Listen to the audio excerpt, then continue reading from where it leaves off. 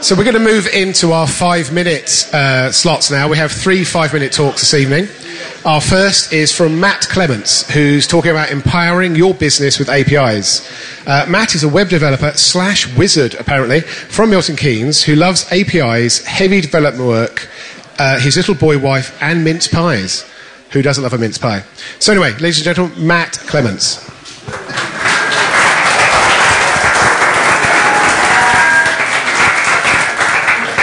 Hi guys, I'm talking about possibly one of the most boring subjects for some of you tonight, empowering your business with APIs.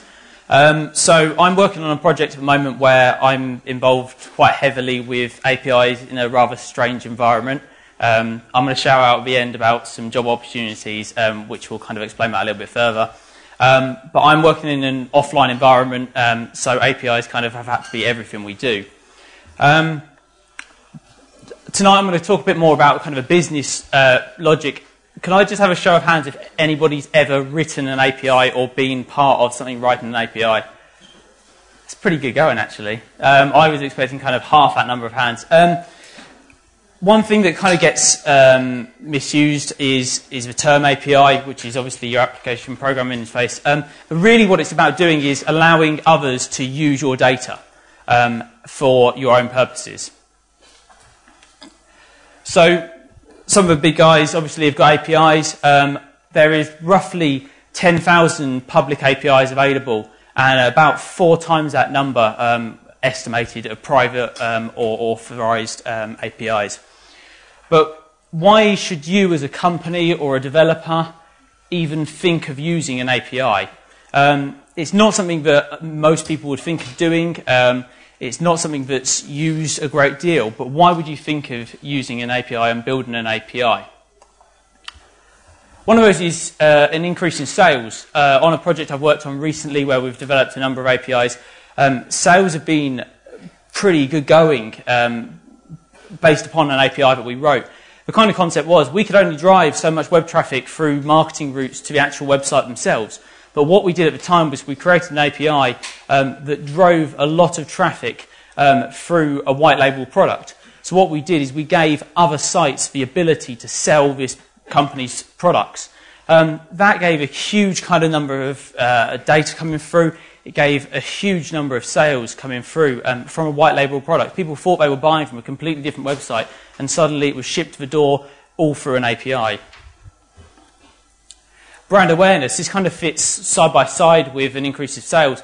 Although, as a white label product, you don't really get your own brand involved there. By the time it arrives on somebody's doorstep or other communication goes out via email, they know that it's somebody behind the scenes that's doing that, that's fulfilling the order, that's delivering it to your house. And that kind of brings in a huge brand awareness. Some of the big guys have done it, obviously. Everybody uses different Twitter clients on their iPhone, on their Mac, on their PC, and so on. The brand is still Twitter that's known there. Brand still drives through even though you're not going on Twitter's app necessarily or Twitter's website from your phone and your PC. Your increased innovation. Another kind of few APIs that I've written before in a team, we can't think of everything.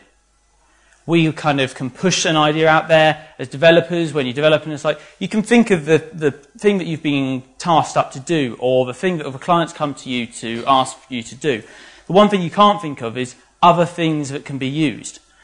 We've seen kind of spin-off projects, concepts of, if you think about Twitter's API, yes, you've got Twitter's API being used for other clients, but you've also got it for a whole spin-off of other ideas that send tweets, that communicate with members, that do a kind of a whole host of things, which wasn't really what Twitter originally set out for that API to be used for.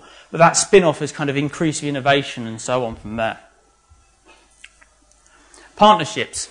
Kind of with your innovation, you get those partnerships. You get business partners that come on board that develop something that sits side by side with your product. I'm working on something that we are linking with another API. Really nice partnership come on board there. They're using our product and we're using their product side by side. Works really nicely. And customer satisfaction, which is kind of the end result. Obviously, your customers, you might not be able to do everything best yourself. By kind of pushing that through an API, by developing an API and having people push it through, you can develop the one bit that you're really good at, which is kind of, if you're say, fulfilling orders, dispatching things, you can do that yourself. You get that customer satisfaction where people are kind of driving through you, they like the bit that you do, and they might not be buying from you directly, they might be buying from somebody else, but you're kind of providing the satisfaction of the bit that you're doing. So thank you for listening. I'm going to quickly do a shout out. If there's any kind of iOS, Android developers in the room, which is going to be most people, Python developers, or anybody that knows kind of a host of information about DRM, come and give me a shout towards the end. I've got some pretty nice opportunities going at the moment for a client that I'm working with. So yeah, come and find me, or drop me an email, or find me on Twitter. Cheers.